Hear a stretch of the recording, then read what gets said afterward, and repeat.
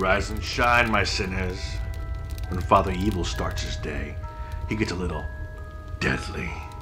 Deadly Grounds coffee has the richest, smoothest flavor you'll find anywhere. It's sinfully delicious. Once you go deadly, you never go back. Order yours at getdeadly.com. Coffee's so good, it's scary.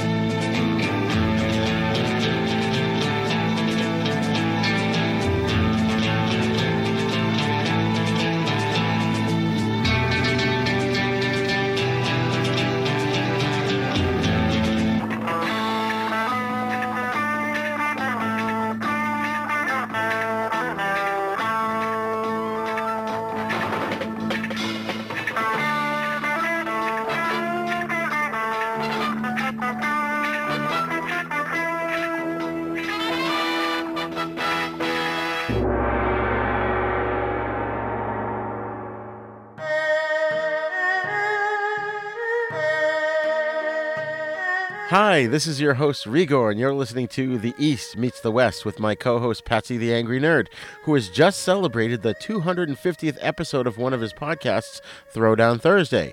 Are you still recovering from that, Pat? Yeah, that was a long show, and there was a lot of folks coming on, and we didn't have any specific schedule for like how long people were going to stay and when they were going to jump on, so we just kind of, played it by ear, and, we had a good time. I thought you were cosplaying as Billy Idol for a moment, just because of the lighting, and your headphones looked like long dangly earrings.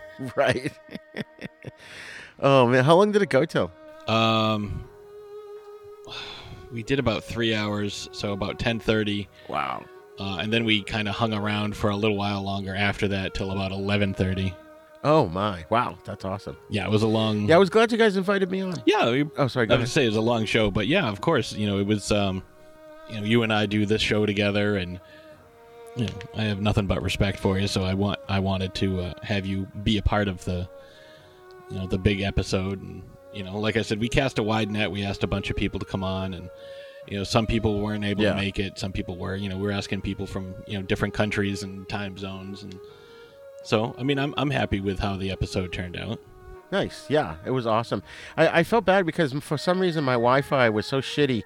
You guys would turn into the swirly loading pictures for a while. And so I would just sort of sit there and smile and wait for it to come back so I didn't look like a dork. But I did one thing stupid. My wife pointed out afterwards. I didn't realize that, I was doing the whole Brady Bunch thing because, the squares at the beginning of the Brady Bunch and they're all looking at each other. Yeah. I was doing that thinking the configuration was the same for everybody. And my wife afterwards was like, you nitwit, it's different. The blocks are all different for everybody. So I guess my joke didn't really work that well. Usually if you can get it just right, and I don't know what the settings are, but if you can get it just right, you can get it so everybody's seeing the same thing. Like you can rearrange stuff. But I don't know how to do that, so I didn't. Oh, okay. Oh, man. All right. So, actually, one last thing I wanted to say. So, I was thinking when we here at the East Meets the West, when we get to our 250th episode, I was thinking we could have Bob Eubanks on, who I had on Then Is Now. He could do some cattle roping. Then we could drink tons of whiskey, eat tons of lo mein, and then maybe have a couple of lynchings. What do you think? Up until the last part, I'm with you. The whiskey and the lo mein, I'm good with. I'm always down for whiskey and lo mein. Absolutely. Who isn't? All right. So today we are finally breaking into the 1980s with the Shaw Brothers film Shaolin Hellgate, a.k.a. Heaven and Hell, from, you guessed it, 1980. And then we're going to cover They Call Me Trinity from 1970, which is one of those movies that, because of the sequel's title, I always get it wrong, but I'm pretty sure I get it right here. It's They Call Me Trinity. But first up, we're going to talk about Shaolin Hellgate.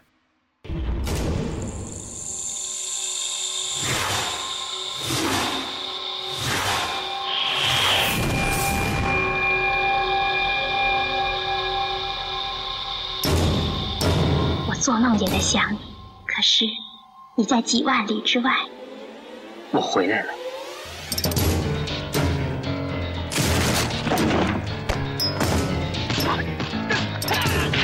别动！我们是在在阴司路上。哎，你看。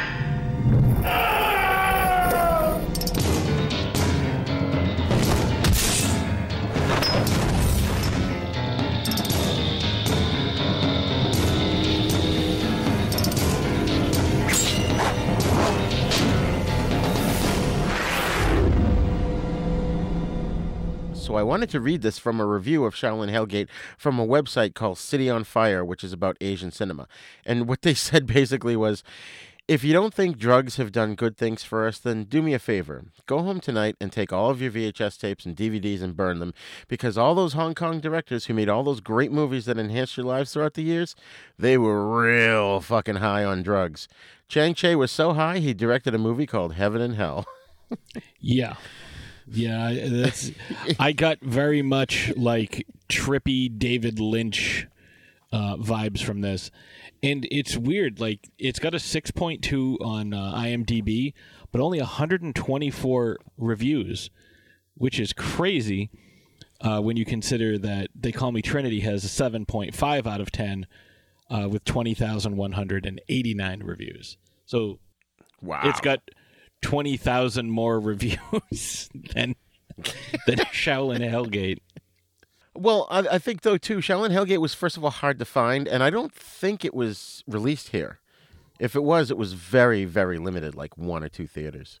I felt like it was as if the movie Star Crash and the movie Xanadu had a love child, and the child had a fever dream about the Venom mob. This movie was that dream. Yeah, this was definitely like what dreams may come combined with like the Matrix, like combined with God of War. Like it was so weird. Yeah. So let me give the synopsis here, which I actually had to pull it from like 3 different places because there's no one real good synopsis, and IMDb's is just like 2 sentences. So we start off in heaven, where the angel named Zhu Bao saves royal maid Ji Zhao from a whipping, and together they flee to the mortal world. Now gatekeeper Jin Ling aids them in their escape and is confronted by heaven's top-tier soldiers led by Chiang Shang and his magic ring, and those guys are dressed as oversized poodles, so I'm going to call them the Poodle Guards. Jin is punished by being banished to dwell in the mortal world of Earth, and we never see the couple again. Once on Earth, Jinling is reincarnated as a simple taxi driver, but his kind-hearted nature sees him come to the aid of another couple. Chen Ding and Shi Qi are doting teens who first sing a sappy love song in front of a fountain that spews packing peanuts instead of water. And their only obstacle to happiness is a drug lord named Mr. Huo, who wants Shishi for himself. The couple jump into Zinling's cab to flee when a carload of thugs stops them, and in the ensuing fight, misfortune strikes when Zinling himself is shot dead defending them. His murdered soul has nowhere to go but straight to hell, and like the previous couple, we never see them again either. Now, once in the underworld, Zinling befriends a sad girl named Hung Chin, or Red Dress, who was sent to hell for getting high and jumping out of a window. Traditional Buddhist texts describe 134 levels to hell from the Tang Dynasty forward. Hell is comprised of 18 levels, or as Wang Chi would put it more simply, Chinese got a lot of hells, Jack. The two decide to skip judgment in the Palace of Hell, but are soon separated, and Jiling finds himself condemned to the gambling hell by the Judge of Hell himself. Swiftly making his escape, the two are soon reunited, falling in with a gang of bandits before being estranged again. Zinling is sentenced to the Plow Hell, while Chin is snatched by Hell's brothel madam Yen. But just when things look hopeless, whispers arise amongst the City of Lost Souls that the Buddha of Mercy is due for his annual pilgrimage, and his reward is reincarnation for the most worthy souls. The Buddha of Mercy makes his yearly visit to the city, and he singles out Jin Ling and tells him to recruit 4 other honest wrongdoers, as opposed to evildoers, who are wrong souls whose help he counts on to fight their way out of the underworld. Zin tests each soul by cutting them to see if they bleed red instead of black. Once he determines that he's found the right 4, we realize that the Venoms are back. Now, we're told their own brief backstories. Lo Meng's a street youth, no surprise there, who was shot dead by a gangster. Philip Kwok was a soldier, killed by a corrupt official who was once his brother-in-arms. Bruce Tong is wronged and tortured by similar corruption. And Sun Chan was the victim of a robbery gone bad. And in that scene, look out for Kara Hui in a cameo as his girlfriend. Now, once they're all located, the remainder of the film more or less descends into one long martial arts brawl between Lee and his team and a legion of Hellguards who just happen to be the spiritual forms of their mortal enemies. While this movie sometimes can almost get tedious, the action, the amazing sets, the monsters, the overall color scheme seem to work in a way that I figure it probably shouldn't, but it did. And it also, I want to add that it reminded me of a Mexican wrestling movie, which I love Mexican wrestling movies, so... Yeah, it was. So, Pat, first impression. I mean, you kind of said it, but I mean, it was bizarre. It was so weird, and like, it was definitely out of place. And I wholeheartedly agree that there were lots of drugs that were consumed during the making of this film. The singing was just out of place. The set pieces were absolutely ridiculous. Like the scene where he's trying to escape and there's like a gate and he climbs over the gate, but like there's just like the gate and the two pillars. You could just go around it. Like I mean, I guess it's supposed to be some weird representation, and then the fountain and them singing to each other and oh yeah, like, and I don't think the song was the song translated for you in the version. Oh, it was not. Oh, okay. It was basically this sappy love song. She's just singing about his muscles and how manly he is, and he's singing about how cute she is and how much they love each other. It was awful. I mean, that makes sense. You know, yeah, it was a weird experience watching this, and the first time I watched it was only 25 minutes long. I'm like, oh, that makes sense. Like, this is, you know, how long can this drug-fueled rampage go on? But I was like, all right, this can't be right, because it just cuts off in the middle of a scene. But yeah, I didn't watch the trailer. I apologize for that. No, it's not a big deal. I didn't watch the trailer. I didn't look at the IMDb, as is my tradition with this.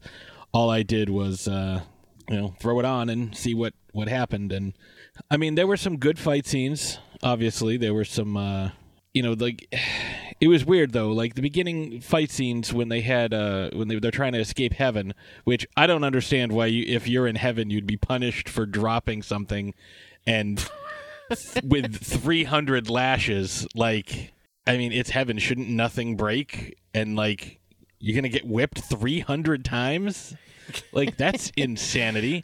Right. I mean, whatever. Everybody's version of heaven is different, but like that wouldn't be mine.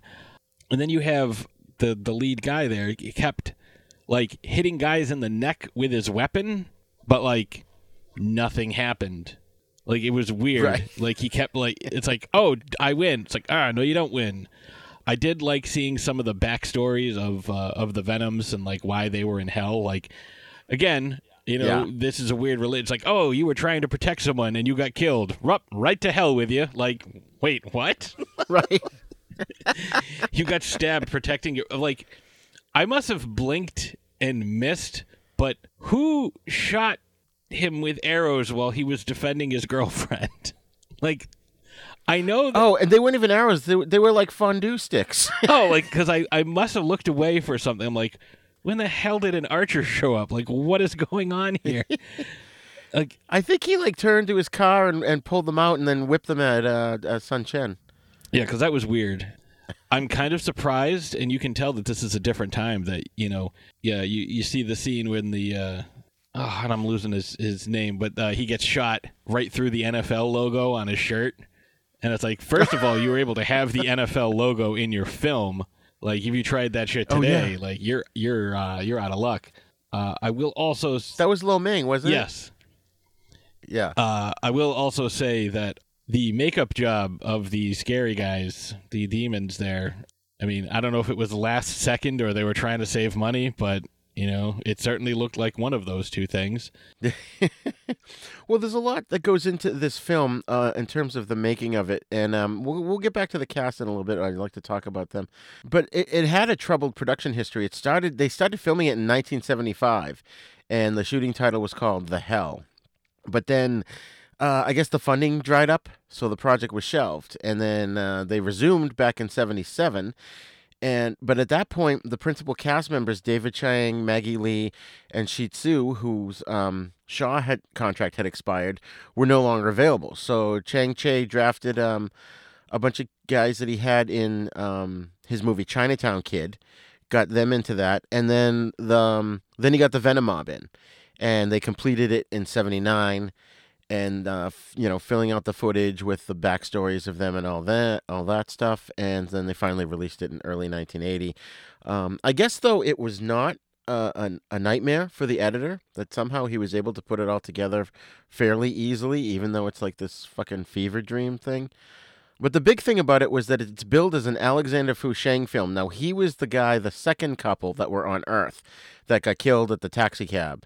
Or no, I'm sorry, he didn't get killed at the taxi cab, but he got away.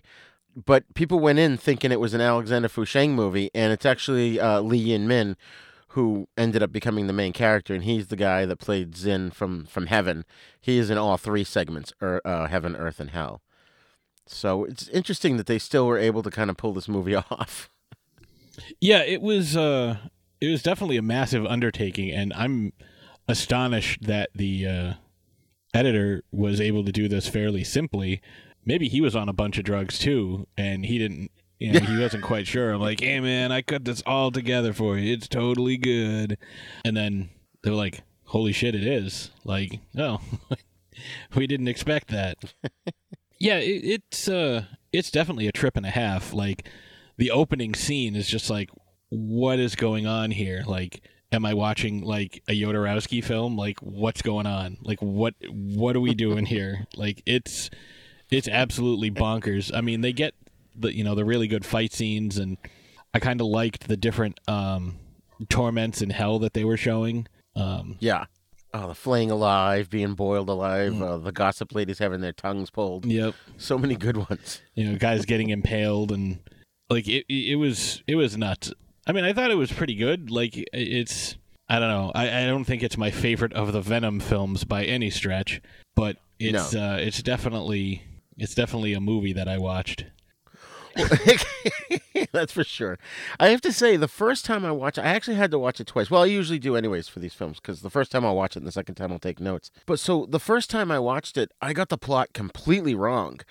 I thought that the couple on Earth was the same as the ones that were in heaven, because they kind of looked the same to me. And so I thought when Jin went to hell and he was supposed to gather the Venoms as a team, I thought they were going to fight their way out of hell and go back to Earth and rescue the couple. And that didn't even happen. They walked out, they had like some swirly 70s stuff, had 70s clothes, and then it was the end. And I was like, well, wait a minute, what about rescuing the couple? And then when I found the synopses online, they weren't even the same couple. They were just completely unrelated. Yeah, and so I was all confused. You see it and you're like, okay, yeah, like that's a natural thing. But there's so much going on, and like, it's not being clever for being clever's sake. It's not like, oh, we tricked you. You thought this was happening. It was, here's a bunch of stuff, and we're putting it all together, and it's like, oh, I bet you couldn't make this movie. Oh, yeah? That sounds like a wager to me. And then he made this wacky-ass movie. Now, I don't have any other titles, but this is not just a one-off. This is considered, it's sort of a subgenre called Fantasia, Fant-Asia.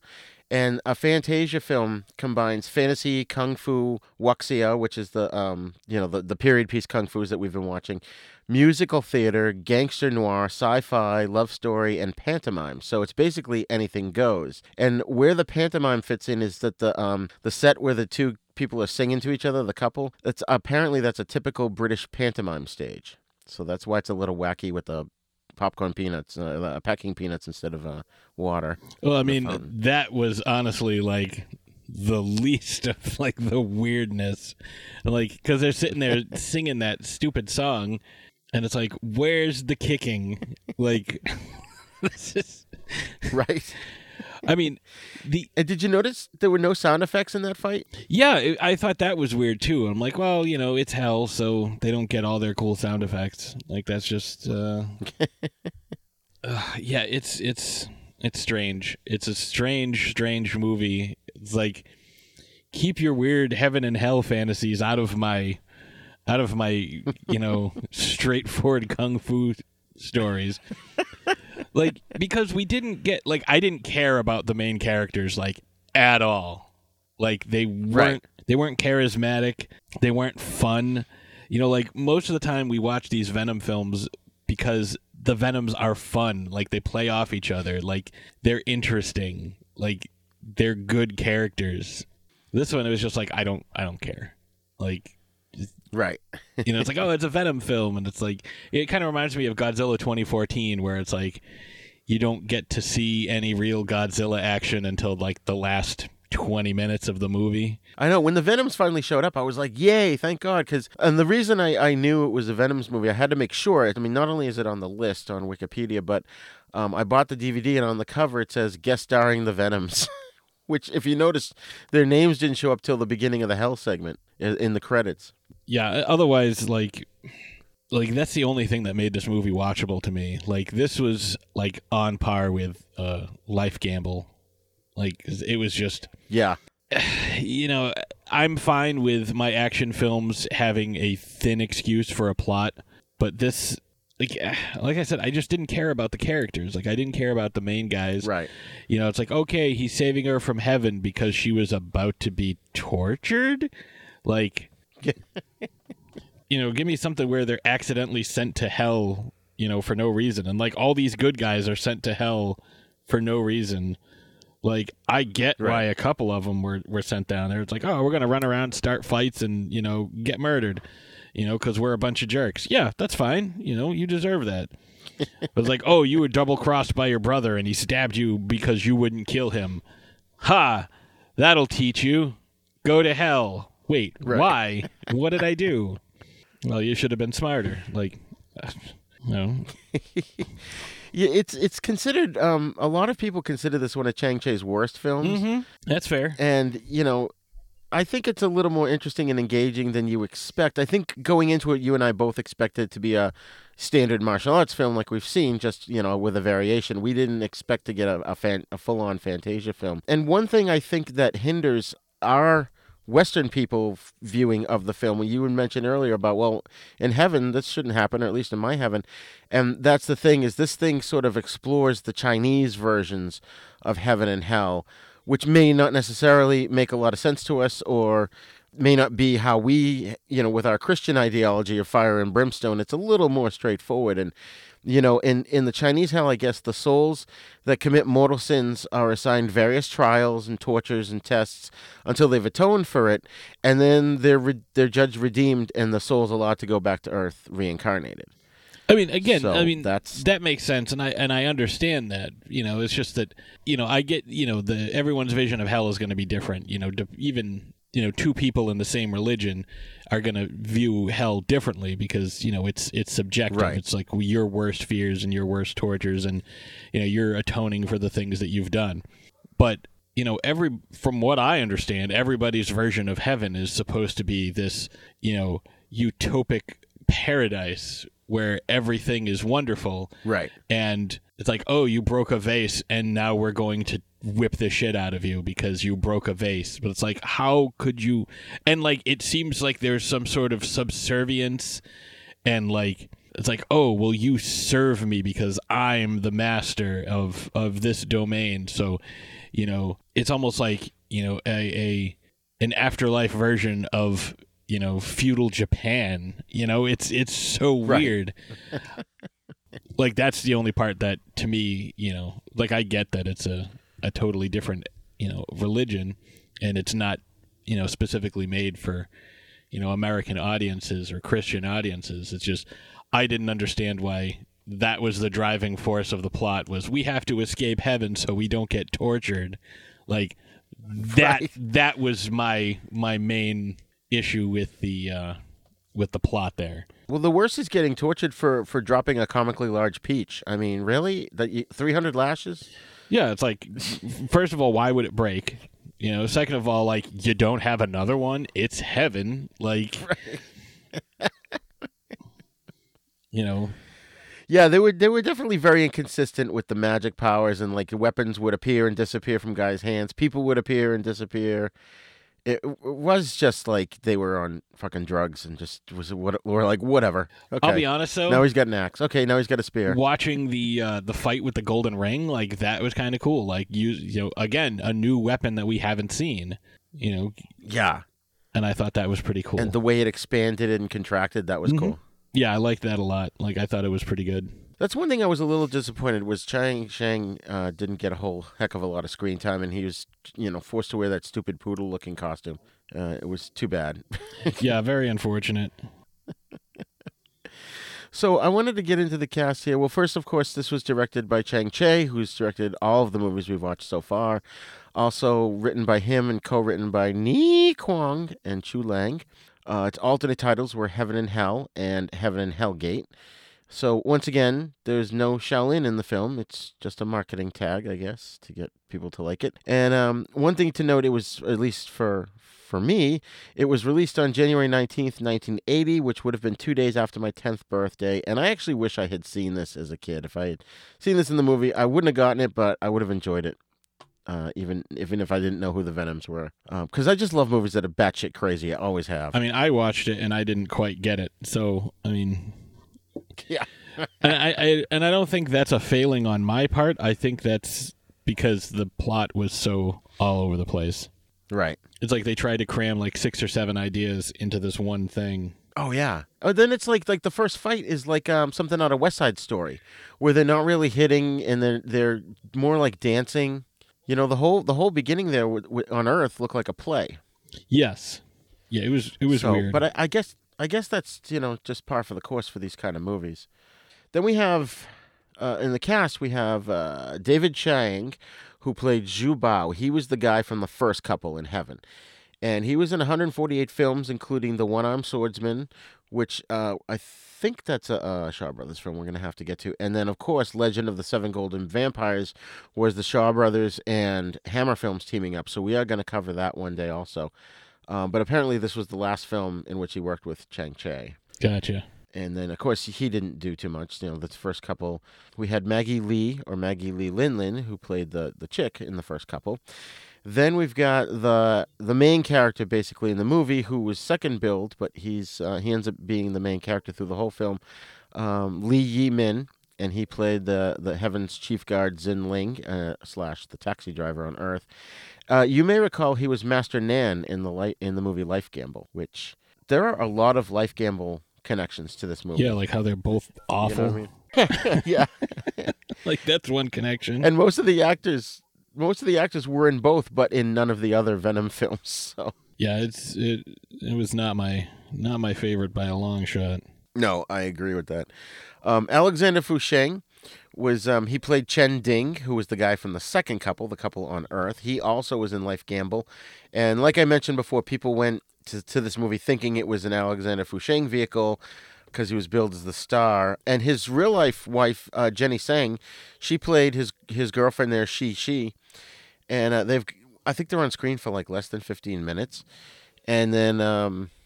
We talked about him a little bit in Life Gamble because you may remember he was the dude that in a later film he was hanging from a wire and the wire broke and he fell on his head, and then in another movie he shattered all the bones in his right leg, and then he died at age 29 in a car accident. Oh yeah. Now I remember. Yeah, that guy. Oh, unfortunate. Yeah. I know, and like I said, he was married to Jenny Sang.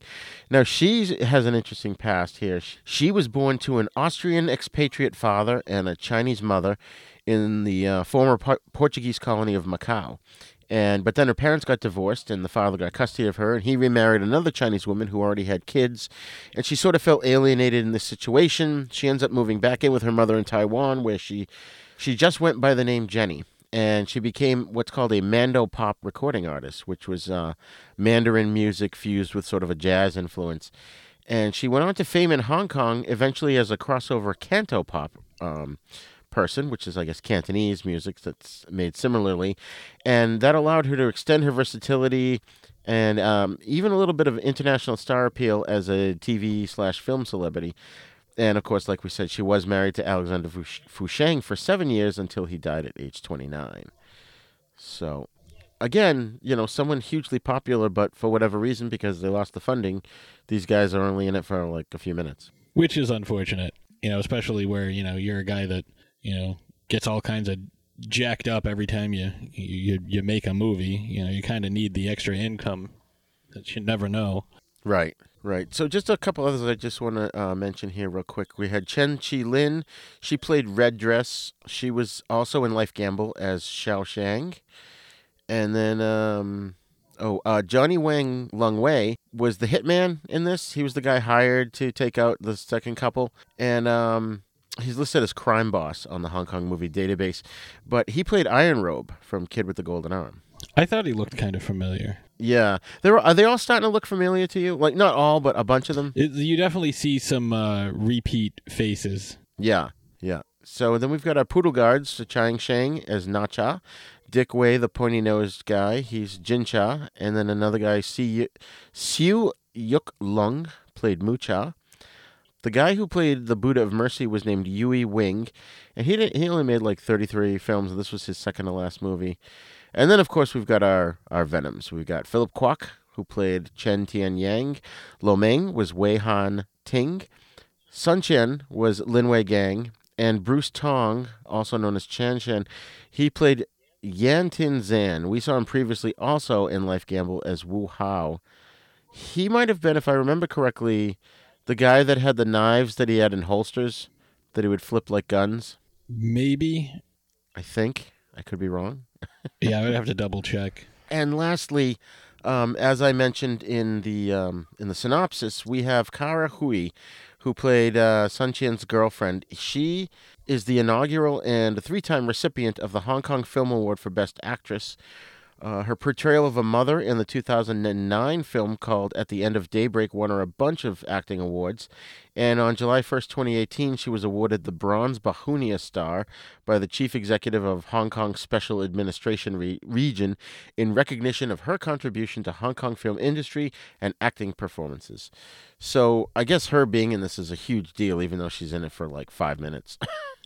Yeah, I mean, if you can get a cameo by somebody who's so well respected, it's kind of like the Stan Lee cameos of all the Marvel films, or the fact that Matt Damon was in the third Thor film. Oh yeah, which I thought was hilarious. But I don't. At the time she wasn't. Yeah, it was hilarious.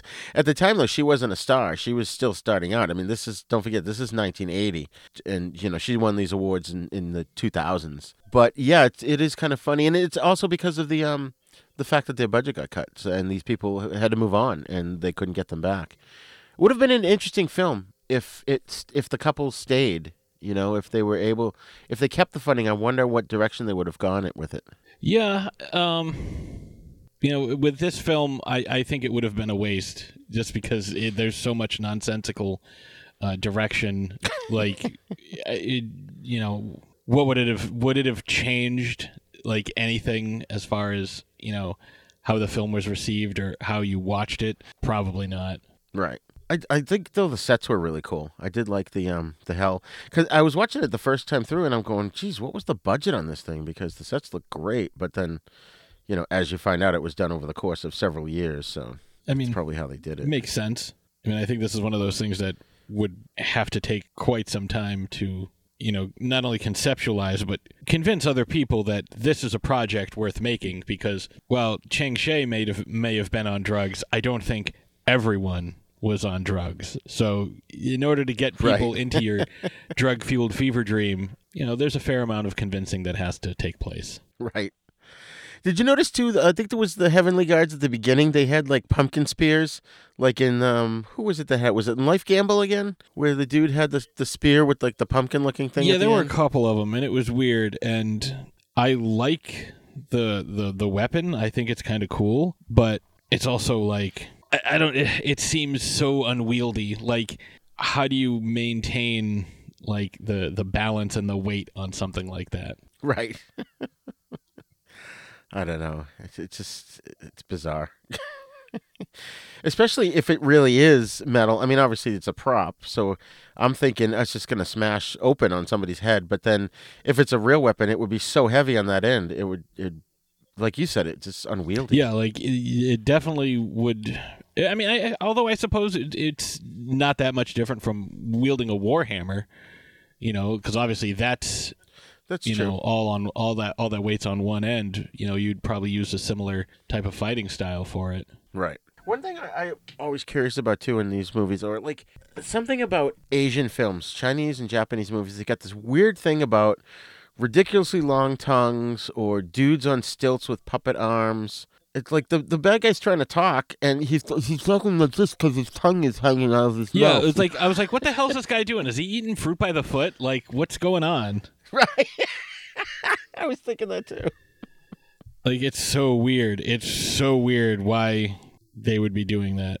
It's just something about, because I mean, if you've ever seen like drawings and stuff from ancient China and Japan, they've always got these people with like ridiculously long tongues. Yeah. I guess the puppet thing too is just kind of scary. Like at the very end, when they were all walking out of the portal, what was up with the one dude where the head pops off? Yeah, or like the really long neck. It's like, what? Yeah. It lost me at that point. It's like, all right, so they're going back and like, so they're taking away, honestly, this probably would have been better served as an animated film. Oh, maybe, yeah. Like, especially the transformations and everything at the end. Right, yeah. You could have done a lot more creatively without having to worry about budget, Yeah, and the look of the demons would have been much better. It kind of reminds me of like the Planet of the Apes films, because as those movies went on, like the budget was smaller and smaller, so they couldn't afford like all the makeup for everybody. So it would be like Roddy McDowell would get like the best makeup, and then like if anybody else was going to be shown, like they'd get decent makeup, but they wouldn't speak, and then like anybody who was an extra would just have like an ape mask, like right. Yep.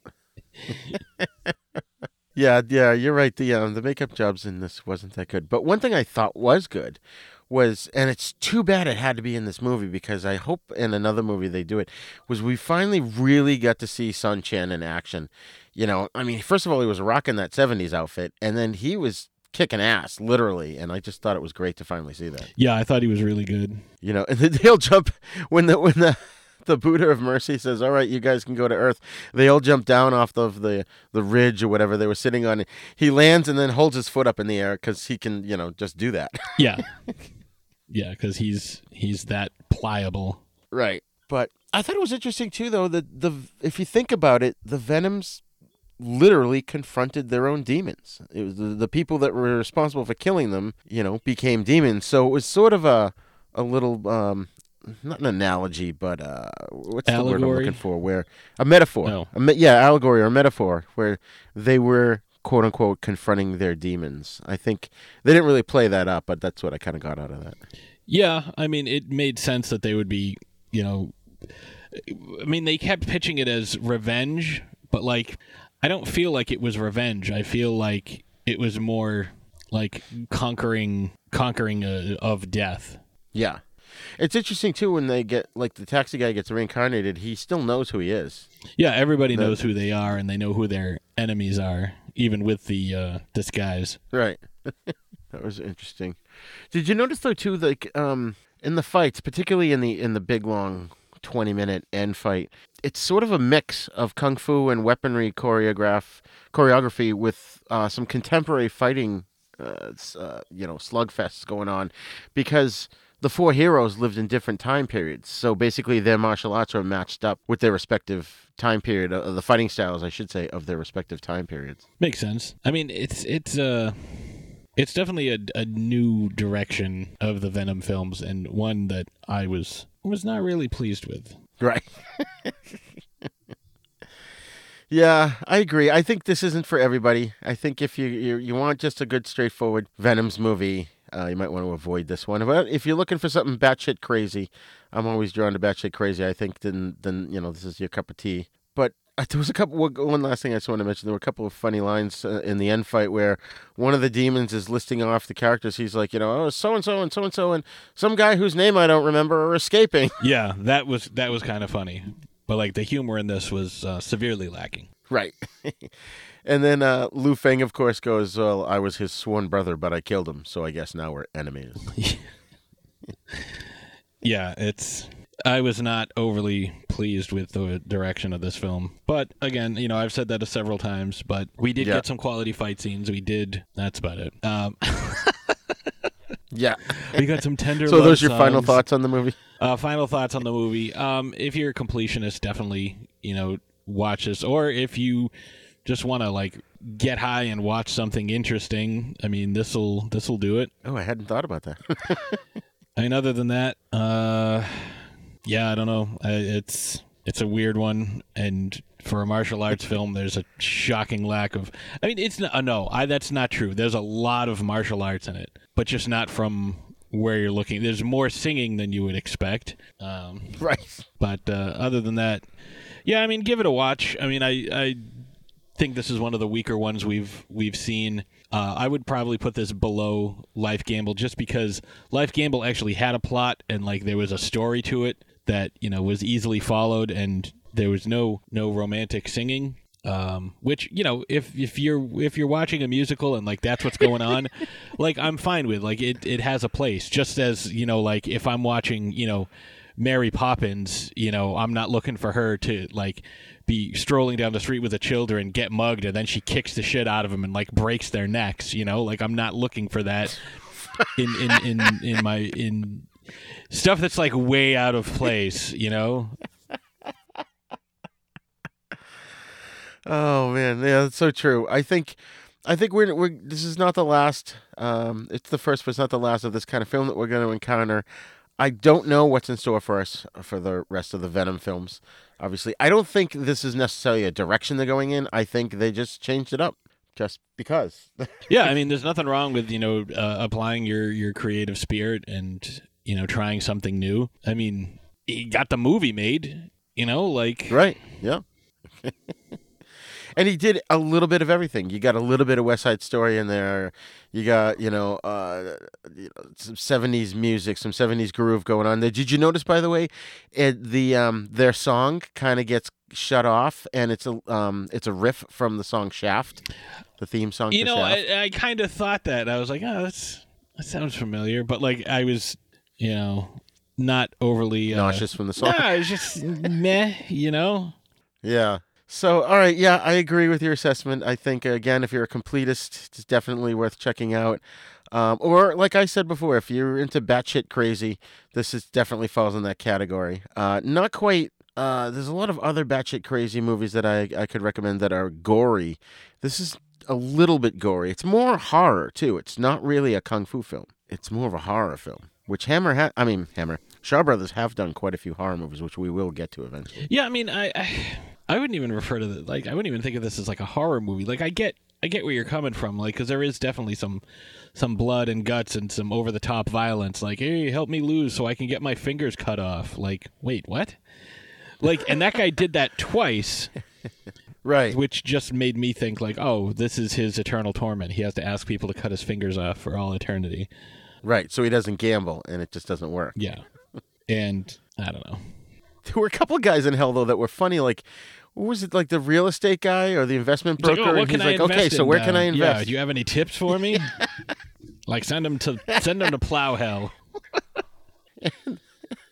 And then the alcoholic is standing under the giant bottle of gin or whatever it was, just guzzling it down. He's like, oh, this is great. Yeah. Which, that would almost be like heaven to him, unless he, like, dies of liver cancer every other day or something. Or he just, drowns in alcohol. Right. I don't know. It was weird. A little bit of Go ahead. No, you go. I say people should definitely watch it. Especially if you like the Shaw Brothers. Just to, I think, maybe appreciate the other movies all that much more. That's true. It's like, man, I was kind of tough on my criticism of these other movies, but after seeing this, I feel bad. Well, what if we made like West Side Story, but we set it in Dante's Inferno? Yeah, and so weird. All right. Well, that was Shaolin Hellgate, a.k.a. Heaven and Hell. We are going to take a break here, and when we come back, we're going to discuss My Name is Trinity from the year of my birth, 1970. You young whippersnappers. We come from the retro future. We want you to be nostalgic for what's to come. A new channel and distribution network for smart people with bad taste, featuring content from Church of the Subgenius, Creature Features, Cinema, Insomnia, Sleazy P. Martini and Guar, Trauma, Corey Maccabee, Horror, Sci-Fi, Saturday morning cartoons, midnight movies, and assorted trash we love. Add our channel OSI 74 to your Roku player or visit OSI74.com. All systems go.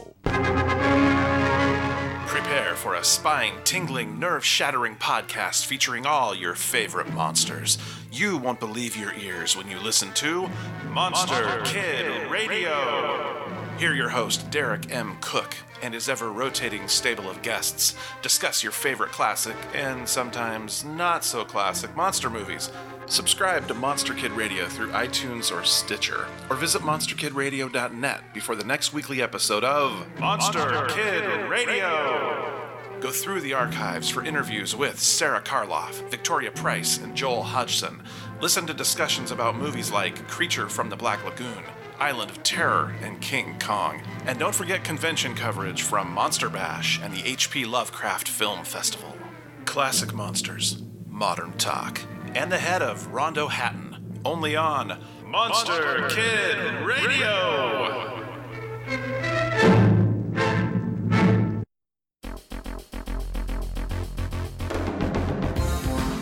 Hey folks, I just wanted to take a minute here to tell you about the hosting service that we use at Haven Podcasts. Podserve.fm. Podcast hosting has never been easier. They do all the work to get your podcast on Apple Podcasts and other major podcast networks. They help you navigate the podcasting world, whether you're brand new or have years of experience. Folks, I can't tell you how happy I am with their service. When I first started this podcast, I searched around intensely for the right hosting platform. I found Podserve and used their simple 4-step process, and in a short amount of time, my podcasts were on the internet and available through all the major podcast networks. And their customer support is unreal. Every time I goof things up and make a mistake, like posting the wrong show to the wrong feed, I email them, and I kid you not, within minutes I get a response and the problem is resolved. And they're the only podcasting host that actually helps you get listeners.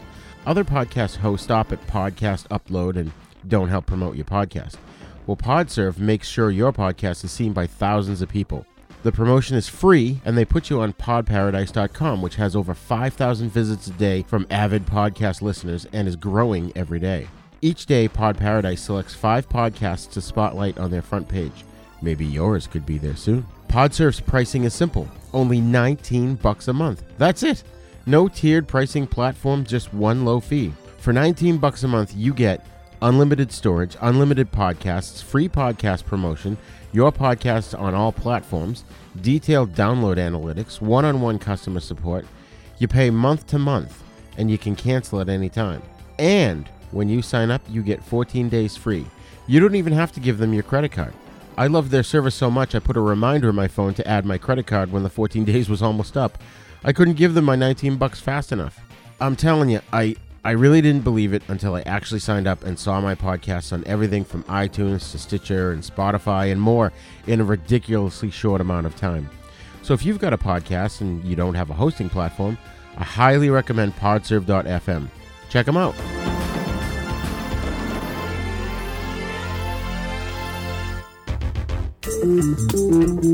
Hello, this is Rod Barnett. I'm the host of The Bloody Pit, the podcast that examines films from across the decades. On The Bloody Pit, we have several ongoing series of shows within the show focused on specific things in genre cinema that I and my co-hosts find fascinating. There's a long-running series focused on Italian maestro Antonio Margheriti's films from the 1960s all the way up through 1990. There's an on-again, off-again series focused on 1970s science fiction films. There's an in-depth look at the Western movies that William Castle made before he struck out on his own and became the horror auteur that we know and love. A look at the classic Coffin Joe films from Brazil. And our long-term project to look at every Universal horror film made in the 1940s. That's a long project, people. It's going to take us a long time. Sprinkled in amongst those are various other episodes focused on other stranger areas of cinema, like Lucio Fulci, Dario Argento, and even some obscure British crime films from time to time. So join me and my rotating crew of co-hosts as we examine the stranger side of cinema through an exploitation lens. Except when we don't? Yeah, you never really know exactly what to expect on The Bloody Pit. So join me for The Bloody Pit.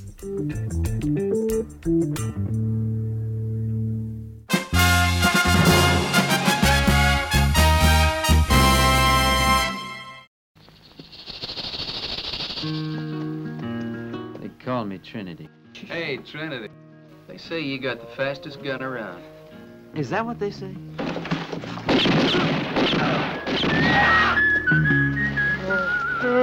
What's going on here?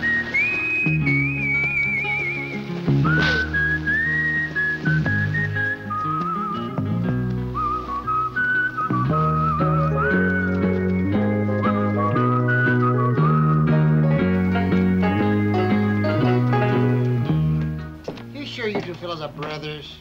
Yep. Same mother. Well, I'm not looking for trouble. Well, they'll be stiff before they can draw. You're still quick on the draw, I see. But I bet you'll manage to mess things up on me. I don't know how, but I'm sure you'll do it.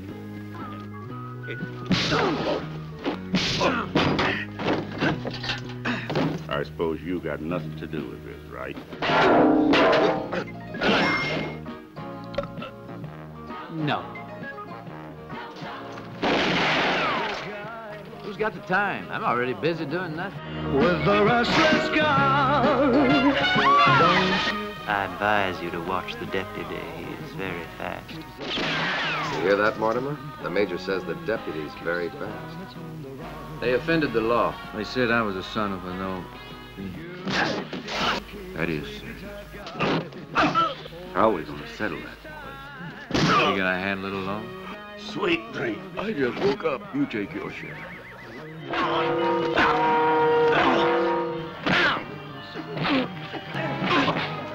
Pardon me, brother. Can I go to bed, or you got something else planned for tonight? Well, I really came for a drink. I don't think so.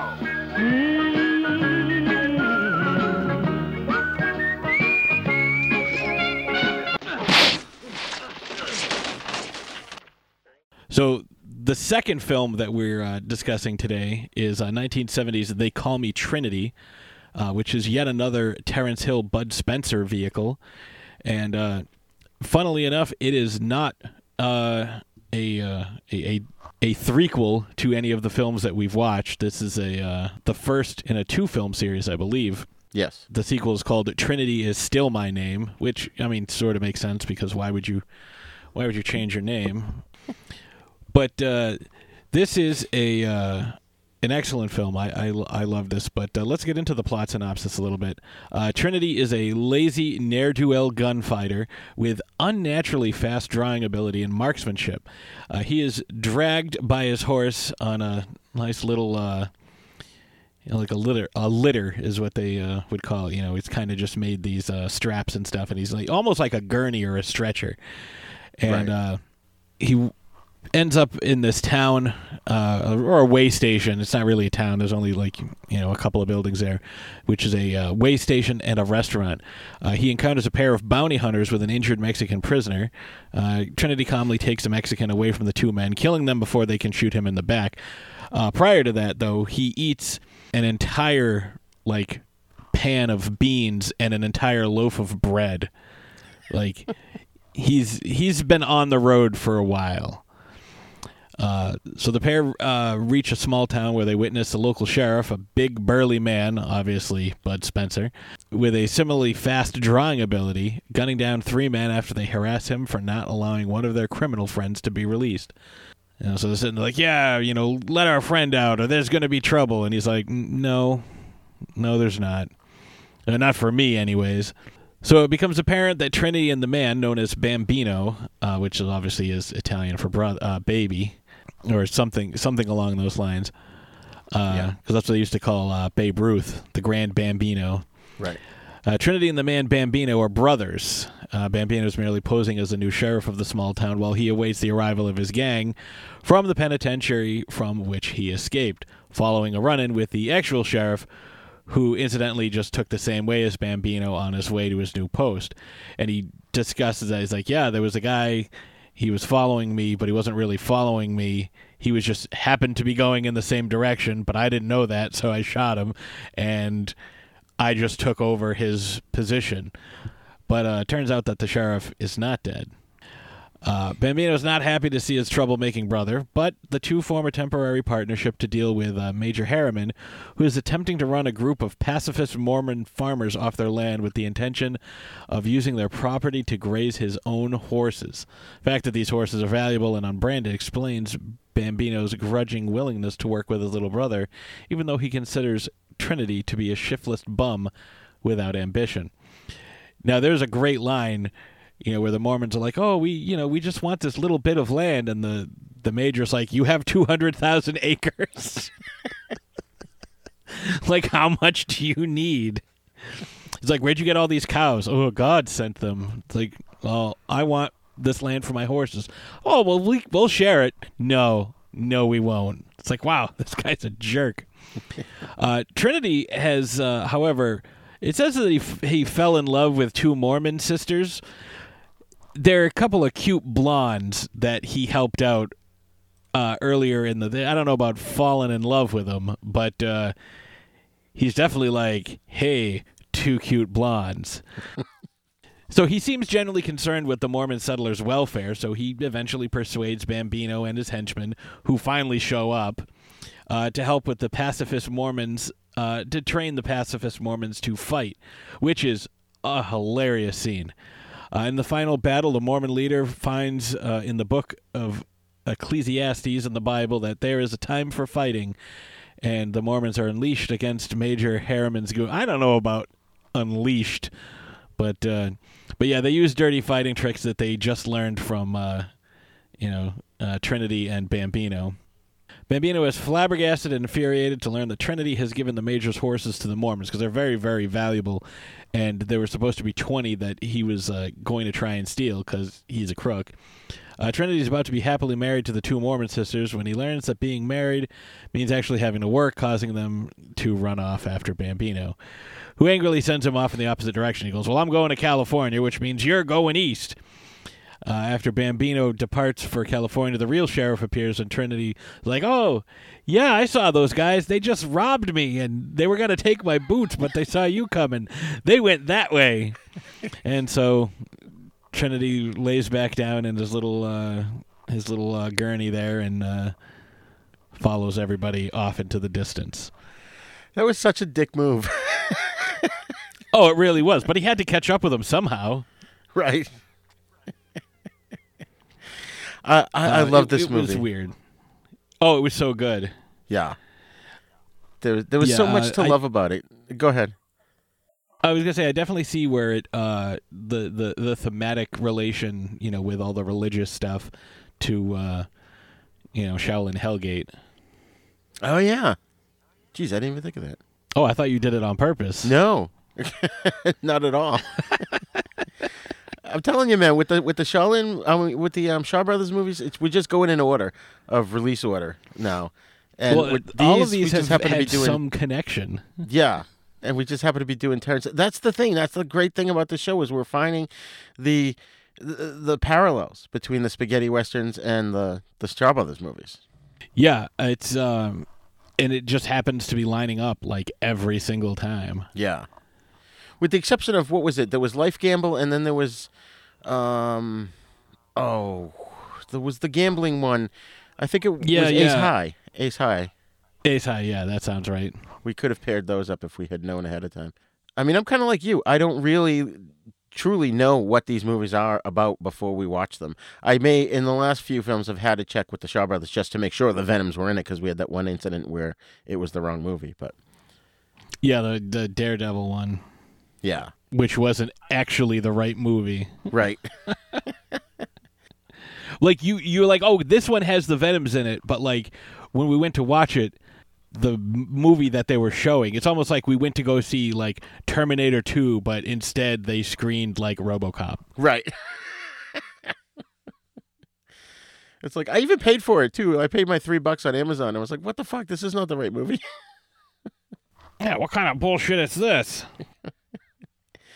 But I got to say, there's just so much to love about this movie, and it's my new favorite now. I think it's right up there with Pistol for Ringo, at least in my book. You know, every little thing. Like, you can't look away from this movie. You can't be, like, playing a game on your phone or reading the paper or whatever. You got to watch, because every little detail in every scene, there's something there. There's eye movement, eye contact, there's dialogue that's muttered here and there, there's background dialogue. And every single scene is packed with hilarious stuff, but it's a comedy, but it's not a slapstick comedy. I think the comedy comes out of the dialogue and the characters' reactions to things. Would you agree? That makes sense. Yeah. Yeah, I think that's a good assessment of it. This one for me, yeah, like, it's one of the better ones. It definitely lets Bud Spencer really show off his, I'm a big tough guy persona, but also, like, gives him, the scene at the beginning when he shoots and kills the three guys that are harassing him, and you get to see, like, oh, he's also got some quick draw skills as well. It's not just, he's this huge guy that nobody can beat up, because he's such an imposing physical presence. But he's also got, some other skills as well. So that was kind of nice. Although, of course, they had the obligatory, 9 against 2 fight where he fights 8 guys and Terrence Hill fights 1. Yeah. He's like, come on, there's only 9 of them. Yeah, he says, you want me to join you? It's like, well, I just woke up, so you're going to take your fair share. And apparently his fair share is 1. Right. But in that scene where Bud Spencer's going up against those 3 guys at the very beginning, even Trinity says to the drunken Mexican, he's like, you watch. He's like, those guys aren't even going to get their guns out of their holsters before they hit the ground. Yep. Yeah, it's speed. Speed is speed, man. Yeah. So one quick aside I wanted to mention, because you were talking about the gurney that he was being dragged on, which, first of all, how does the horse know where to go? I think the horse was like Comet on Briscoe County. I think it was just, well, the horse is just going to go, and when the horse stopped, he'd get up. Like, I don't think he had a real destination. Well, at the end, he told it to go to California. I think he just pointed him west. Yeah, that's true. It's like, yeah, go until you're tired. The thing he's being dragged on, the Indian, I forgot what the word you said was, but there's an Indian term for it. What is it? Litter. A litter. Because the Indian term for it is a travois. Yes. So that's that I saw. I didn't say that because I was never sure how to pronounce it, because I was going to pronounce it the French way. Oh, yeah. So I just used a different word. I know, it's an Indian thing with a French name.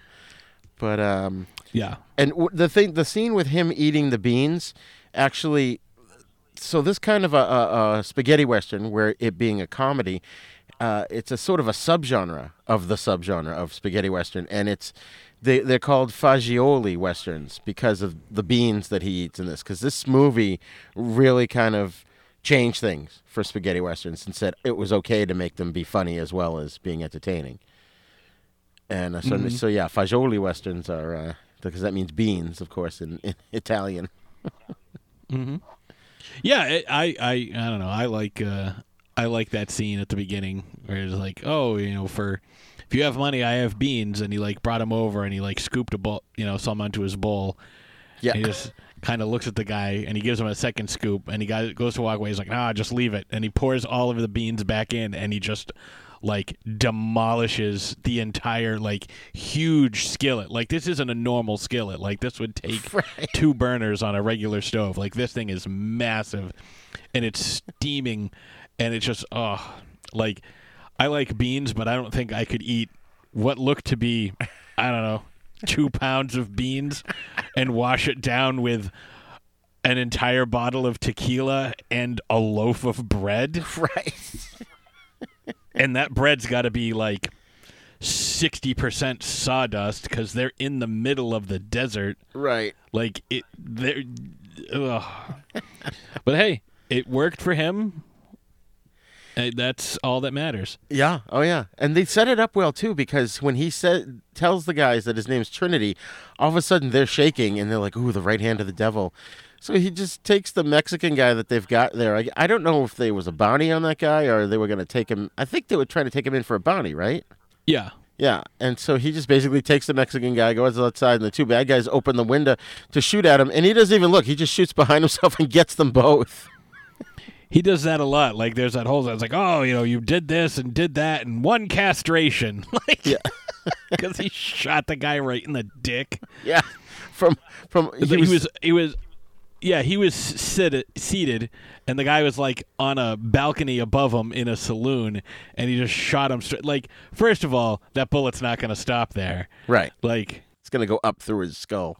Yeah, but, again, it's part of that comedy you're talking about. Right. I guess the fact that he could shoot people like that without even looking was inspired by a couple of comics, like I guess newspaper strips, if you will. There was a Belgian cartoonist named Morris who wrote a comic called Lucky Luke, and he was quote unquote the man who shoots faster than his shadow. And then there was another Italian comic strip called Coco Bill about a short-tempered but good-natured cowboy who helps sheriffs to capture criminals. So they said that was a little bit of inspiration there for Trinity, which was, I mean, he was just so cool in everything he did. Yeah, and if you've never read, and I think I've talked about this before, the Dark Tower series by Stephen King, starting with the Gunslinger, like. There's a lot of Sergio Leone, man with no name type of inspiration to this character. Yeah. But I think with some of the other characters that you get to see along the way, like there's definitely like some Lee Van Cleef and some Terrence Hill mixed into some of these other characters. Yeah. Yeah, that's cool. And Terrence Hill was so good in this. He just sort of had this wide-eyed, childlike look about him. Like he didn't have a care in the world. And he was just, wherever the wind blew him, that's where he ended up. But he was also kind of a nice guy. He'd help out people if they looked like they were in trouble. So, and he was just cool. Like he wouldn't even sit on his horse properly. He'd sit on, what was it? He was sitting with his feet up on the horse's back in the end shot there when they were leaving. Mm-hmm. I mean, that's what he does. Like he's just, it's like a nice, I'm gonna be as relaxed and carefree as possible, and that's just the way the news goes. Like that's just how I'm gonna be. I think that really reflects on his character not wanting to be shot in the back. Yeah, that's true. And it was funny because Bambino's always trying to get rid of him, and he's like, "Why can't you get a respectable job like a cattle rustler or a horse thief or something?" And he's like, "Nah, I got too much. I'm too busy doing nothing." Yeah. So I thought this was interesting because the film, even though they had done the previous trilogy that we've already covered, this film really catapulted Spencer and Hill into international acclaim. And it's inspired, apparently, a shit ton of wannabe action flicks that were mostly lame, but we will eventually check some of them out. But it even instigated another European studio to make carbon copy films with guys who looked like Hill and Spencer. There's this guy, Paul Smith and Michael Colby, and it was, the first one that they did was a film called Carambola from 1974. And what's really funny, and this kind of goes back to when we did God Forgives, But I Don't, the guy, Paul Smith, he is the guy who looks like Bud Spencer, and he is actually the actor who played Bluto in the Robin Williams Popeye movie. And I think we mentioned that resemblance when we first talked about God Forgives. Yeah, you referenced that, and that makes a lot of sense. Thinking about that movie and thinking about Bud Spencer. Yeah, like there's a striking resemblance between the two actors. Oh yeah, yeah. Big burly guys. Oh yeah. And it's funny because they had different guys that they had originally in mind for this film. It wasn't originally I almost said Bud and Lou, Bud and Terrence. But Barboni first offered it to Franco Nero, and he didn't want to do it. And I think Woody Strode was considered for the role. And this guy, Peter Martell, was supposed to play the character, but for whatever reason, he lost out to Terrence Hill again, which I think happened in God Forgives. He had broken his foot, or he broke his toe. When he found out his wife was cheating, or when the wife found out he was cheating on someone else, he kicked something and broke his toe. So Terrence Hill got that job, and then I forget the excuse here, or at least I couldn't find it online, but once again, he lost the role to Terrence Hill, who became an international star, and who remembers who Pete Martell is, Yeah, there's a lot of those stories, and you'd rather be on the Terrence Hill side. Right. But what's interesting about the director, let's talk about the director and the cast here. We've got Enzio Barboni. He said he was trying to demystify the Italian Western. He's quoted as saying, "As a director of photography, I had done many Westerns, and one thing about them that made me laugh was their use of violence as an end in itself, which really irked me as a viewer. I believed that Westerns ought to be amusing. There's something inherently comic about them, in part because they started off from the imitation of a world that we've only dreamed about. It wasn't our world. We've never even been there. We've never seen it."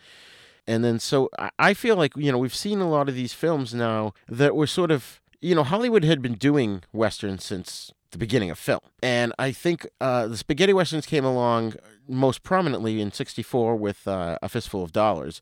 But ever since then, you've had these directors that were trying to demystify it and, just deconstruct them. And originally, I was trying to figure out what that meant. I'm like, why are they doing it? You've just started this genre pretty much, in '64, now it's '70. Why are you trying to deconstruct it? And I think using that terminology, at least in my opinion, and I'd like to know your opinion on this, my opinion is that they're just trying to make a movie in the genre, but try to do something that hadn't been done before rather than do the same old, same old. So it ends up coming across as deconstructing the genre. Does that make sense? Yes. I think anytime you can kind of advance your genre and branch it off into, a different type of subgenre, you should take that opportunity, like you're saying with this film, like injecting some comedy into a Western, which is normally like very serious. And, I think that kind of gave birth to the buddy cop films of the 80s and 90s, right. Where you're going to find, cross-pollination of genres like horror comedy and, dramatic comedy. Like if you start mixing genres together, like you're going to start getting some like really cool results. Like, mix, a Western film with space, and you get Star Wars. Right. Or a samurai film. I mean, samurai films were Westerns before Westerns came out. That's pretty much right. So you take the samurai Western, set it in space, and you've got Star Wars. Yeah, that's true. Yeah, it's when you do that, you mix a couple of things together. It's like, I don't know if this is going to work. Sometimes it'll blow up in your face, but a lot of times, you come up with something. Maybe you don't do it that great, but maybe somebody down the road comes up and says, "Oh, I'm going to do this, and it's going to be awesome." Yeah. I mean, heck, somebody ought to mix West Side Story with Dante's Inferno and see what happens, Yeah. I mean, I was going to say with the last one, like that was not the best experiment, but, he went for it. He did it. And, this film exists. And, I'm sure there are other films that have, taken that route. Like, again, What Dreams May Come by Richard Matheson, which I think was written around the same time. You get a similar type of, journey through hell. Right. Yeah. Oh, man. But this was, I thought, really well done. Of course, Trinity is quoted as being the right hand of the devil. And then he mentions that Bambino is the left hand of the devil, which I thought was cool. So the devil must be their mother, right? Well, Who was sort of a running joke. Yeah, she's definitely a woman of ill repute. Yeah, according to them. But if you insult her, they'll knock you on your ass for it. Yeah, I mean, it's, just because they say it doesn't mean you can say it. Right.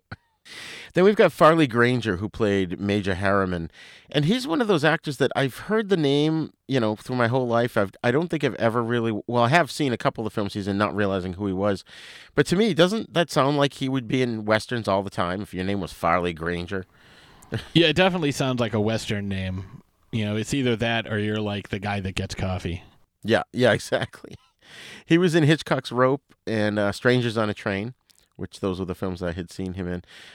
He was also in 1981's The Prowler, and then he did a lot of soap operas through the 70s and 80s. One thing I thought was funny, especially in the end fight, when they've got the gun on him through the wagon, the side of the wagon, and they're talking to him. His voice sounded just like Harvey Korman from Blazing Saddles. It was just uncanny how it just sounded like him the way, and I think his voice kind of got a little higher because he was worried about getting killed. Yeah, listening to him, I was like, this guy sounds like he did some sort of voiceover work or something, because he's definitely got a very unique, comedic, cartoony voice. Yeah. And what's interesting is, did you notice they were all, for the most part, I didn't see anyone who wasn't speaking Italian. They looked like they were all speaking English. Yeah, that's what I was thinking. Like, it didn't seem like they were being dubbed over all that much either. Yeah. I still think that they did all the voice dubbing in post, but they just used their own voices like we've seen in the past. Because I just pulled up I found an interview with Bud Spencer and Terrence Hill from the 80s. They were making an action movie here in the U.S., and I posted it on the East Meets the West Facebook page. If you guys listening get a chance to check it out. And it was really interesting, but they were speaking, but they had very slight Italian accents. So I wonder if when they did the voiceovers, they had a dialogue coach to get them to sound more like they were from the West, the Old West, I think that's a quality part to spend your budget on. Like, that's definitely a good piece. Right. Because you want it to succeed. That's the whole point. And did you notice too? Recently, I posted a newspaper article that I dug out for Boot Hill, and it's the Trinity boys are back. But Boot Hill came out in '69, and this came out in '70. So this had been released here before Boot Hill was, because it was just such a big hit. Right. Yeah. It's funny when you start talking about like international distribution. Like, you're going to get some things before you get other things, and it's like, let me use this as a promotion for that, because this is what people are going to be familiar with, as opposed to this even though this one just came out, we're going to reference something that has been out for years the other way. Right. Well, and especially, all right, so Boot Hill didn't do that well, but then this one is a huge hit. Let's dust off Boot Hill, because there was no such thing as, on demand or videotape or anything. So let's dust it out and put it out again and show people, hey, look, the Trinity boys are back. Right. Yeah, it's like, yeah, this movie came out a couple years ago. Yeah, it's weird the way they had to kind of market it. But yeah.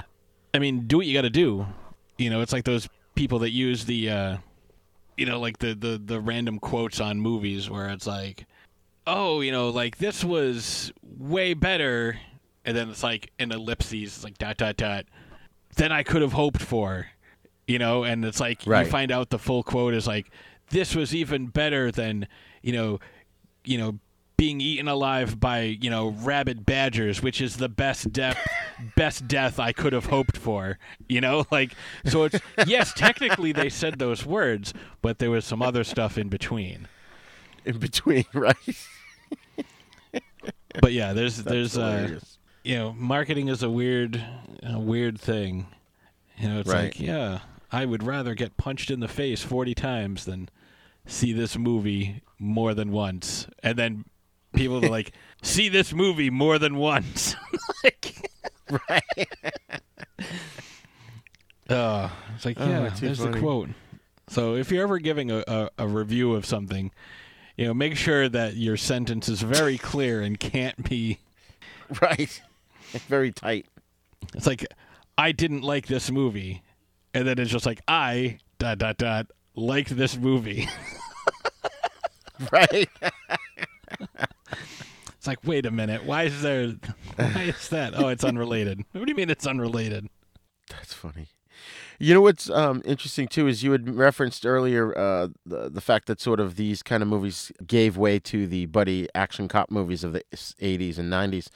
And Terrence Hill and Bud Spencer did quite a few buddy cop movies in the 80s, maybe even into the 90s. So I think, Patsy, you and I talked off mic about maybe doing specials down the road where we cover some of these actors in other movies that they were in. And I think it would be fun. Just every time I'm doing research now, like especially on this movie, I kept coming across these other movies that they made, and I'm like, ooh, I want to see that. Ooh, I want to see that, Yeah. Yeah, it's it's again, like, we were talking about with cameos and stuff for the last film, it's always nice to see actors that you like. It's like, oh, that's a guy from The Thing, every time, Right. Yeah, it's pretty funny. I think that's a good idea. Give kind of show that these guys aren't just one-trick ponies. Right, exactly.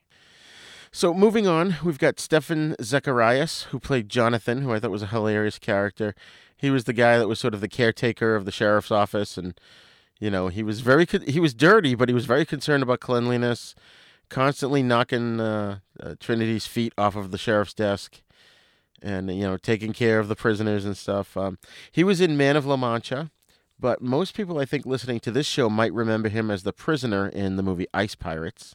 He was also in The Frisco Kid with Gene Wilder, which I did see in the theaters, although I don't really remember it all that much. That was a Western.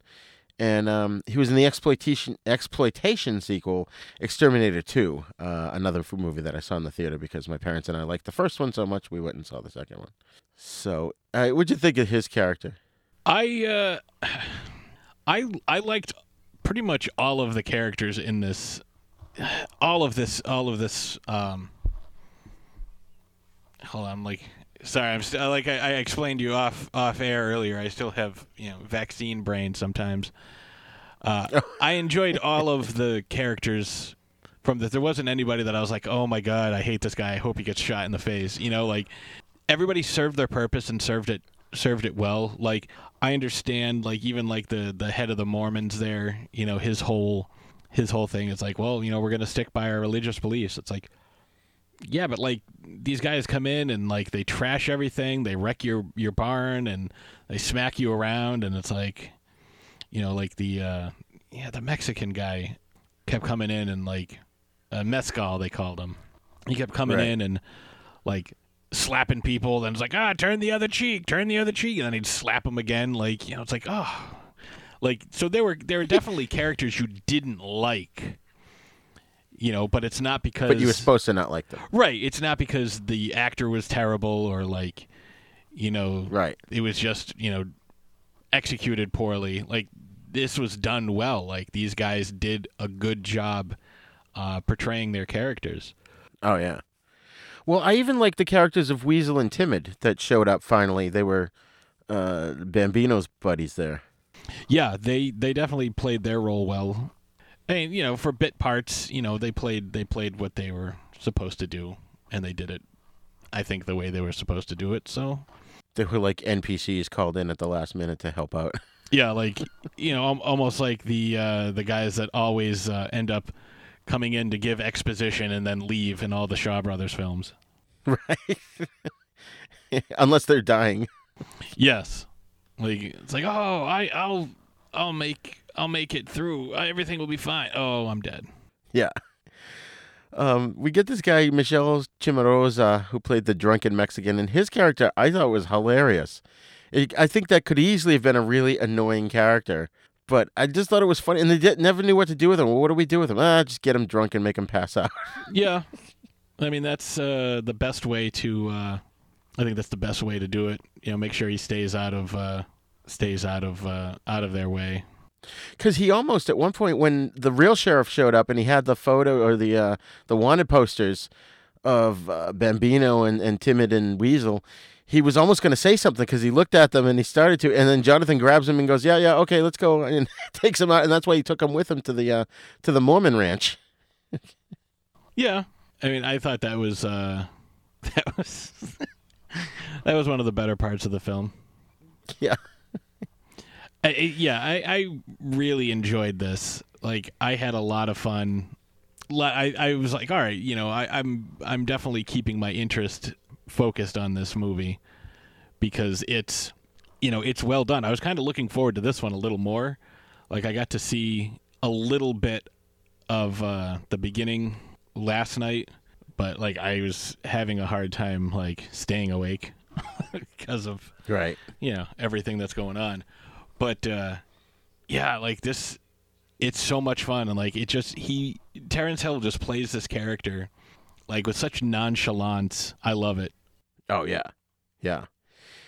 Did you? Oh, actually, you did notice because you and I texted each other last night about this. The theme song "Trinity Titoli" was later used as the closing theme for Quentin Tarantino's western Django Unchained. In 2012. And boy, did they use it! Like they used it all the time. Like it was pretty much the only music. Yeah. It's just over and over and over and over. This movie, it did so well at the box office. It was, I think, second to For a Few Dollars More, the Sergio Leone Clint Eastwood movie, which I still haven't seen. Nope, we will get to those. We're going to get to the Leone films. I think I want to save those for like when we have an anniversary, like a 25th, 50th episode kind of thing. Yeah. So yeah, this like I said, this thing created its own subgenre. It spawned an entire army of false sequels, loose sequels, pale imitations, and some good sequels as well. And then of course they were referred to as we said before, the fagioli westerns, like Pasta Fagioli.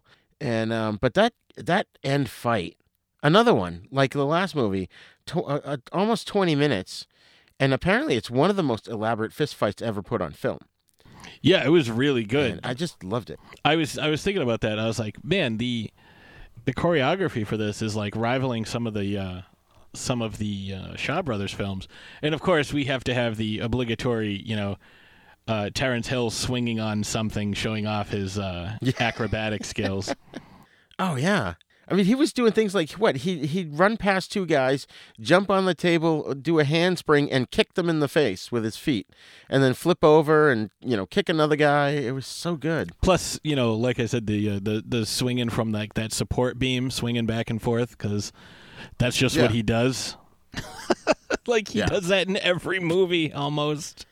He definitely did it in Ace High, climbing up shit, and like it was fun. Like it's I definitely really enjoyed this one, and I can't wait to see the next one because we have the sequel coming up. Obviously, the what's his name there? Yeah, my name is They still call me Trinity, or my name is. They still call me Trinity. Make sure when you call me, make sure you still call me Trinity. Just don't call me late for dinner. Right. Like I don't know. Right. One other thing I wanted to mention, I loved when, like I had said before, all the little, if you got to really pay attention to the little dialogue in the background, and every time the sheriff, every time Bambino's walking down the street and someone walks past him and they're like, "Hey, sheriff," and he's like, "Shut up." Yeah. Every single time. Which is great because like it definitely gives you that he's gruff, but I would almost want to call him like gruff but lovable, because like that's kind of how he's portraying himself. Yeah, he's just so surly, but his surly reactions were hilarious. Oh yeah, he's great. He's for a guy that doesn't have a lot to do. You know what I mean? Like they don't give him a lot. Like he sure is able to get a lot of range. Oh yeah, but he does your favorite scene. He does your favorite move, the Hulk. Oh yeah, take on 25 guys at once. Yeah. That was so awesome, and you just saw that coming, and like it was just so cool. I was wondering what he was gonna like. I honestly was waiting for him to pick them all up. Right. Like, is he gonna carry them? Like, what are we doing here? Well, there's that one shot where Trinity calls to him in the middle of the final battle, and he's standing there holding a guy by his belt buckle in his right hand like it was nothing. And he's like, "Huh? Oh, and he drops the guy on the ground again. Goes off to whatever Trinity needed. Yeah, because he's just awesome. Like, yeah, I really liked this one. This one was a lot of fun. Yeah, I would definitely highly recommend this to anybody. Like, even if you're just starting out getting into westerns, maybe start with this one. Although this does set the bar fairly high. It does. You could almost start with what was the second Giuliano Gemma film that we saw? Return of Ringo. Yeah, I was going to say the Ringo because they movies. only get better from there. Yeah. Yeah. And, if you're going to watch the two Ringo films back to back, you got to remember that they are all the same actors, but none of the same characters. Except for Ringo. Yeah. But yeah, so this was good, and this was cool and refreshing, almost like a beverage. Yeah. It was one of those movies when I watched it, and I knew I was going to watch it again. I couldn't wait to watch it again. If I had time, when I did watch it, I would have turned around and, just started it over from the beginning, because there's just so much to it. I mean, you and I couldn't even cover. If we were to cover every single joke and detail in the movie, it's like you might as well just watch the film. That's how good it was. Yes. Yeah, like there's a lot of really excellent humor. There's a lot of really excellent sight gags, like you're saying with the... him just hanging on to the guy during like the big fight at the end. It's a lot of fun. Right. It's just so good. Yeah.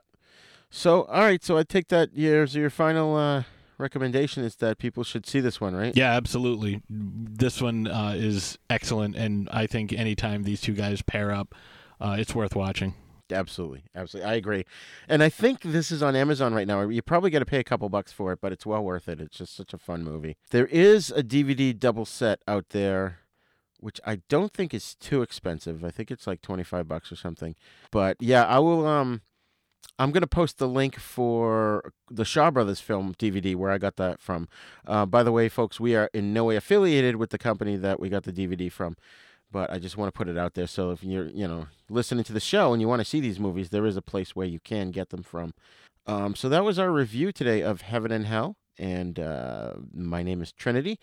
And our next film, I believe, is going to be The Two Champions of Shaolin for the Shaw Brothers. And my name is... They still call me my name is Trinity, or... Yeah, my name is still... You can call me Trinity, but just don't call me late for dinner. Right. And this is the Trinity films. It's like, how do I describe it? There are, I think we've mentioned before, at least I've mentioned to you, Pat, that there are, like, for example, there's 26 Django movies, but only one is the true sequel to the original, and that was made like 20 years later. There's a zillion Sabata films. There's a zillion Ringo films. And I think there's a whole bunch of Trinity films, too, and they're just not related to this one. So there's only just the one true sequel, and then, down the road, we'll come back to these. For now, we'll just stick with these two. And I think the one we're going to do after the second Trinity film is going to be called My Name is Nobody, which is Terrence Hill and Henry Fonda. Bud Spencer is not in that one, but I've heard very good things about it. So I'm looking forward to that one, then. Yeah. So, Patsy, why don't you tell the good folks where they can find you online? Best places to find me, if you go to Facebook, we have the Throwdown Thursday Facebook group, the Loudest Sports Show Facebook group, where I also raffle off sports memorabilia. We did, last week, we did an O.J. Simpson. We've got some Magic Johnson stuff coming up, like not your typical Magic Johnson stuff either, like... I have a couple of mini football helmets autographed by Magic Johnson coming in, which is, like I said, not your typical stuff. So, I try to find some unique things. But that's also a podcast that you can find every Friday on Spotify. Throwdown Thursday, obviously, as Rigor mentioned, we just celebrated our 250th episode. That's also on Spotify and YouTube. We have the YouTube channel, Throwdown Thursday podcast, and all of our stuff is kind of under that umbrella. So you'll find, some clips from games. When I find weird stuff in games, I'll kind of post that, 10, 15-second clips, and live episodes of the Loudest Sports Show, live episodes of Throwdown Thursday, and that's pretty much the best place. Oh, you can also find me on Amazon. I wrote a book called How Much Do You Tip an Exorcist? You can check that out. It's only $10. So for $10, you can find out how much you're supposed to tip an exorcist. That's awesome. Oh, man. Definitely, I got to have you on Dennis now so we can talk about that. I'll have to buy the book and read it first, and then we'll talk about it. Oh, I think it's a fun little read. It's there's a lot of really excellent drawings by my friend Jeanette Andromeda, who is a supremely talented artist. I did a lot of 2-sentence stories and horror haikus, and then there's 10 short stories, and there's some filler material in there, like, terrible superpowers and movies that I'd like to see the Asylum make. Nice. Yeah, just a bunch of fun stuff like that. Awesome, dude. Well, obviously, thanks once again for being my co-host here on the East Meets the West. And folks, don't forget that the East Meets the West is part of the Dorkening Podcast Network. So please check us out there and check out all the other great shows at thedorkening.com. You can send us your thoughts on today's episode to the East Meets the West 42 at gmail.com. And check out our website at havenpodcasts.com, where you can also find our sister show, Then Is Now, where we discuss all the cool stuff that you may have missed out on and stuff that you should know. And please go wherever you download your podcast from and leave us a great review if you like this show so that more people can find the show. And you can check out our East Meets the West YouTube page at youtube.com/user/UncleDeath1, which is where you'll find that and all our podcasts as well as other fun stuff. And make sure when you go to YouTube to not only hit the subscribe button, but also share it with your friends and get them to subscribe as well. That is all the time we have today. Join us again on our next episode of The East Meets the West.